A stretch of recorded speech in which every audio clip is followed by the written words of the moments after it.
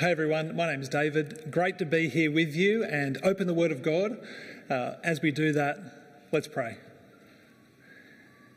Heavenly Father, we thank you for your Word. We thank you that you teach us through it and that you encourage our hearts. And we pray today as we hear it preached, Lord, that you would grow us as your followers and fill us with joy and peace and hope in believing in the Lord Jesus. Amen. Well, being on the right side of history is a phrase I'm sure you've heard before. It comes up when there's opposing views on an issue and there's a right side and a wrong side, but you don't know who is right at the time, but you find out eventually. An example of this from the past is slavery. There were people for and against slavery, and they both thought they were right at the time, but of course we can look back on it now and we can know who was right. And so we all want to be on the right side of history, I think. We all want to know we've made the right choices in our life. And I think particularly we should all want to be on the right side at the end of history, right? To have made the right choices about God and eternal things. Now, for people who think that we came from nowhere and we're going nowhere, that life is just a big show about nothing, this question might not matter too much. But the Bible speaks about history, not as just a series of meaningless events, but a purposeful, unfolding storyline that is heading toward a definite end, where we all stand before God, our Creator and Judge, and He tells us who is right. And so the question for us is, how can we be on the right side at the end of history? Well, there's another story from the past that can help us answer that, and it's in our Bible reading today from 2 Samuel. You see, at the start of chapter 3, where we come to today, there are two sides. There are two kings. There are two houses at war. So on the one side, you can see here on this graphic, we have the house of Saul, where Ishbosheth is king, and Abner is his military commander of his armies. We're going to hear more about Abner today. But what had happened here is Abner, after the death of Saul, who was the previous king, he had taken Ishbosheth and made him king. And so now he ruled over 11 tribes of Israel. And then on the other side is the house of David. David was king. His military commander was Joab. We're going to hear more about Joab today as well. And at this stage, he ruled over only one tribe. And so then at the start of chapter 3, we read, "The war between the house of Saul and the house of David lasted a long time. David grew stronger and stronger, while the house of Saul grew weaker and weaker." And then if we skip ahead a few chapters, by the time we come to the start of chapter 5, we read, "All the tribes of Israel came to David at Hebron. They anointed David king over Israel." So between chapter 3 and chapter 5, we are seeing how this happened, right? How David's house grew stronger and stronger while Saul's grew weaker and weaker, and how to be on David's side meant to be on the right side of history. And so we're going to see this story unfolding in 3 episodes. So the first episode is this. This is the one that Evan read for us, Abner's defection. And so we read there that Abner and Ishbosheth had a falling out. And so Abner switches sides and he says this. He says, "May God deal with Abner, be it ever so severely, if I do not do for David what the Lord promised him on oath, and transfer the kingdom from the house of Saul and establish David's throne over Israel and Judah from Dan to Beersheba." All right, now this is an amazing thing to say that Abner says here. See, Abner, he knows God's promise to make David king. And now he's switching sides to make that happen. Right, that sounds pretty good. And what we see is that maybe it is not as good as we think. Right, listen to the message that that Abner sends to David in Hebron. He says this. He says, "Whose land is it? Make an agreement with me, and I will help you bring all Israel over to you." Now you've got to see what he's saying here. He's saying, in other words, who has the power over Israel at the moment? And Abner's saying, I do. Who can bring Israel over to you and make you king? Abner's saying, I can. Right? He is acting as if, he is the key to God's promise. In many ways, acting as if he is God. Right? You can't get more arrogant and proud than that. And we see in 2 Samuel, Abner only uses God's promise when it suits him. Previously, he had totally rejected God's promise when he made Ishbosheth the king. And now, because that hasn't worked out, he's switching sides and he wants to make David king, trying to cut a deal with David, get a seat at his table. And so you think, how proud, how arrogant. And astonishingly, what we see is that David agrees with Abner. And I think what we're seeing here is just the kindness of God's king. We're seeing how he works for peace. That God's kingdom is a kingdom of peacefulness. And so now David sends Abner away in peace. That was the end of our reading. And it looks as though God's promise to David is going to be fulfilled. But there is a twist to the story. And we see that in the next episode, Joab's revenge. Now, reminder, Joab he's the Abner of David's house. He's the commander of David's armies. And there's a bit of history between Joab and Abner that we need to know about. And that is that Abner, got to get the names right, Abner had killed Joab's brother in battle. We just read that in the last chapter last week.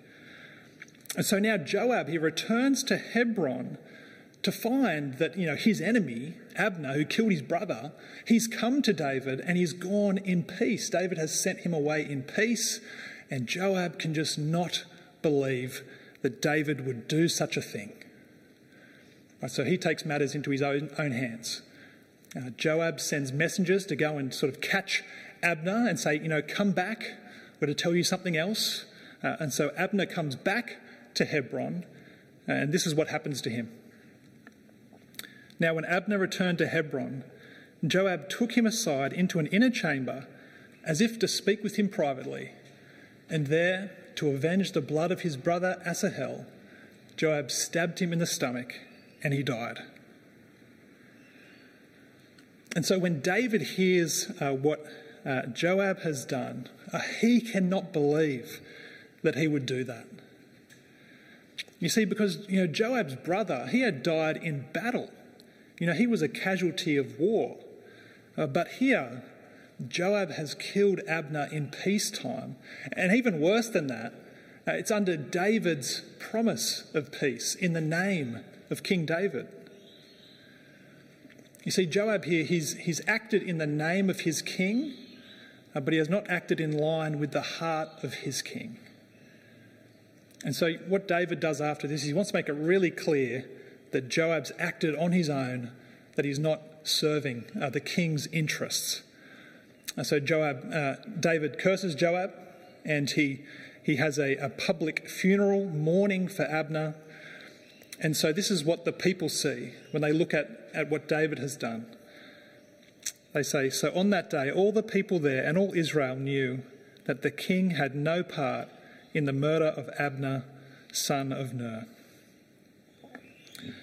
And so now Abner is dead. How is the promise to David going to be fulfilled? Because Abner was going to bring Israel over to David, and now he's gone. So how is this going to happen? Well, we find out in our third and final episode. This is Ishbosheth's assassination. Try saying that 5 times fast. That is a challenge. Ishbosheth's assassination. Now here, when Ishbosheth, remember he's the king over Israel, when he hears about Abner's death, he lost courage, or literally his hands dropped. Okay, he's just lost all of his strength. He's just given up. And what we're seeing here is that the house of Saul has grown completely weak. And so, as is the case, often in times of war, some people see this as an opportunity for themselves to gain some power. And so two men decide that this is their opportunity. Two men, they go and they find Ishbosheth, who's having a kind of a noonday nap in his house, and they kill him. And worse than that, they take his head and they travel all night to David in Hebron, and they come before him to tell him what they've done. And this is what they say. They say to David, "Here is the head of Ishbosheth, son of Saul, your enemy, who tried to kill you.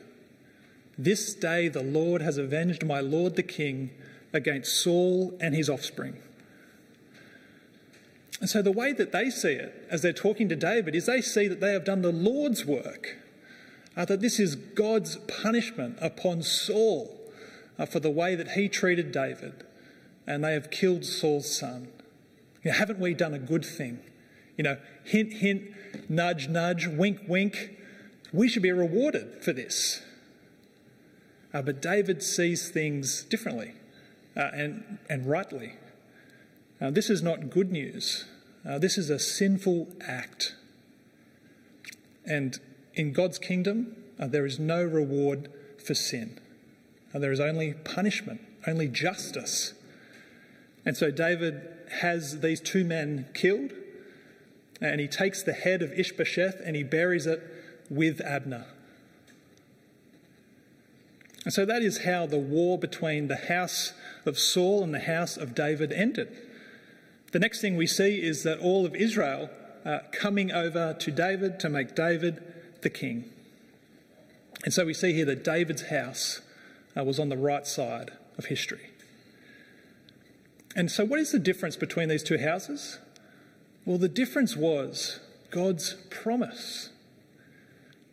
You see, God had promised to take the kingdom from the house of Saul and give it to David and his house. That is why David grew stronger and stronger and Saul weaker and weaker.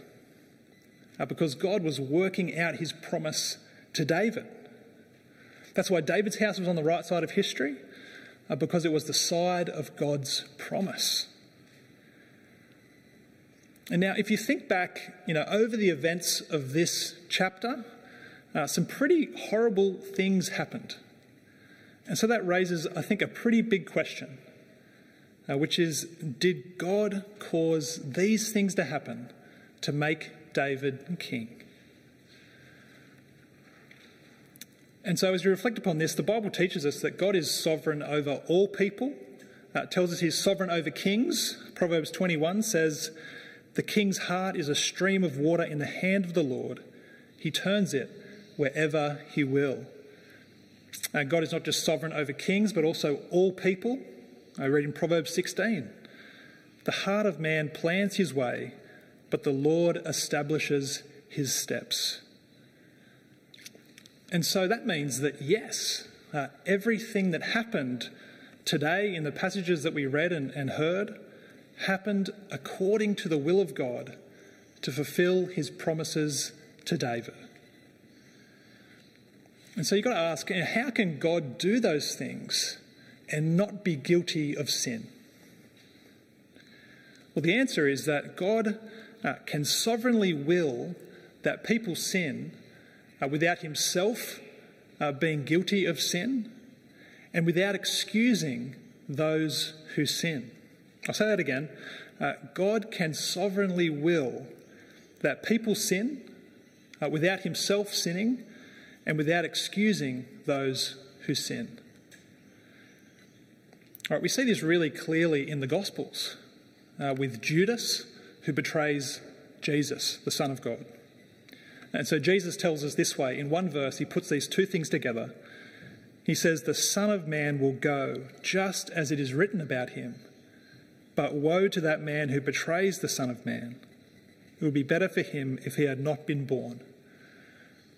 All right, so Judas betrayed Jesus. On the one hand, it was as it was written. It was according to the will of God. But also, woe to that man, because he will face the guilt of his sin. He will be condemned by God for his sin. And so we see here that God is absolutely sovereign over the sinful actions of every human being as he works out his promises. And look, how do you feel about that? Like, it's really confronting, and sometimes it can be really confusing. But I want you to see that ultimately it is really good news.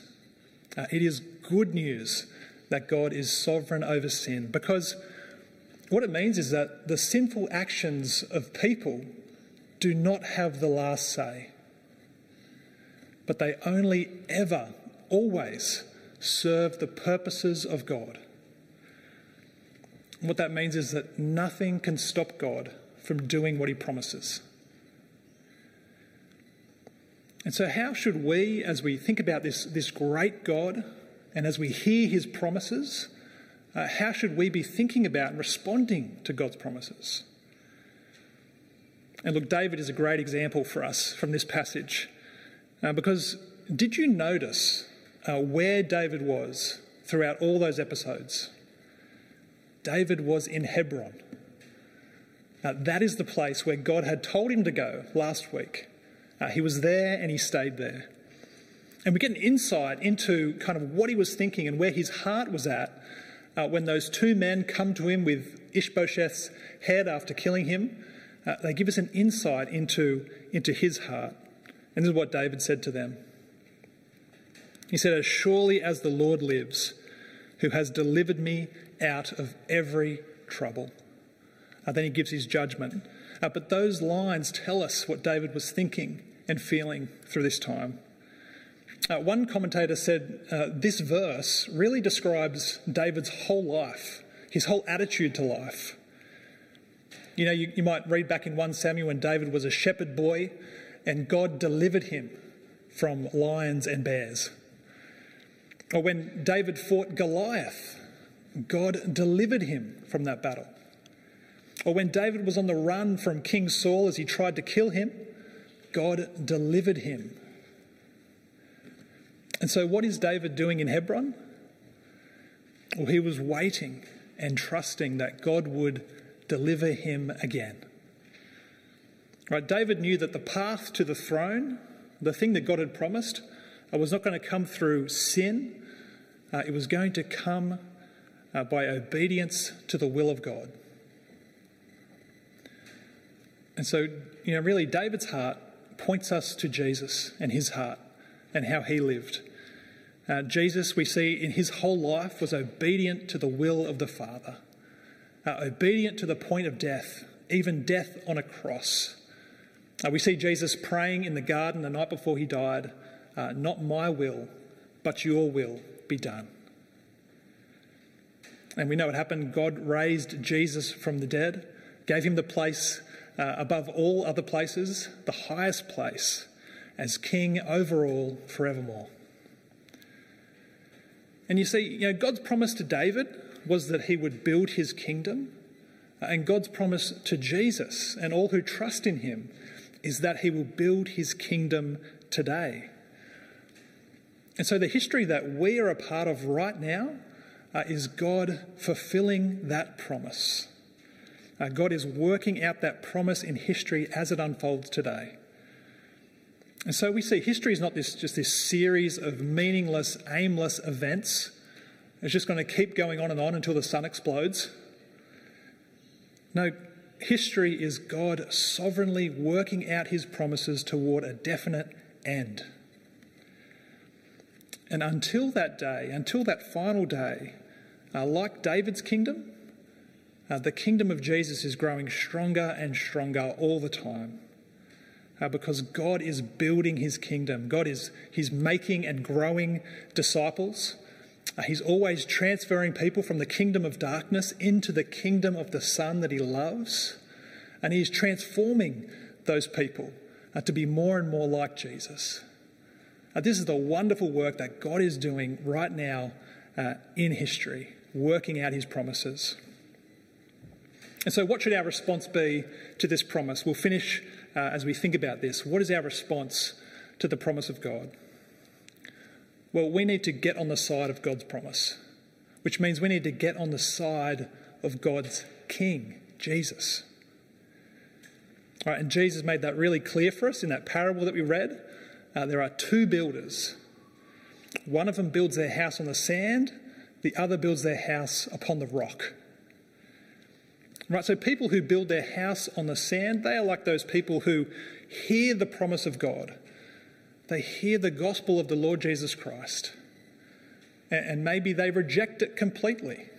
You know, like Abner, they hear the promise, they ignore it, and don't live according to that. Or maybe, like Abner, when it suits them, they use the promise of God for their own advantage. Or maybe they are kind of like Joab, where they hear the promise and they say that they serve the king, but they really serve their own purposes, and their hearts are not aligned with the heart of the king.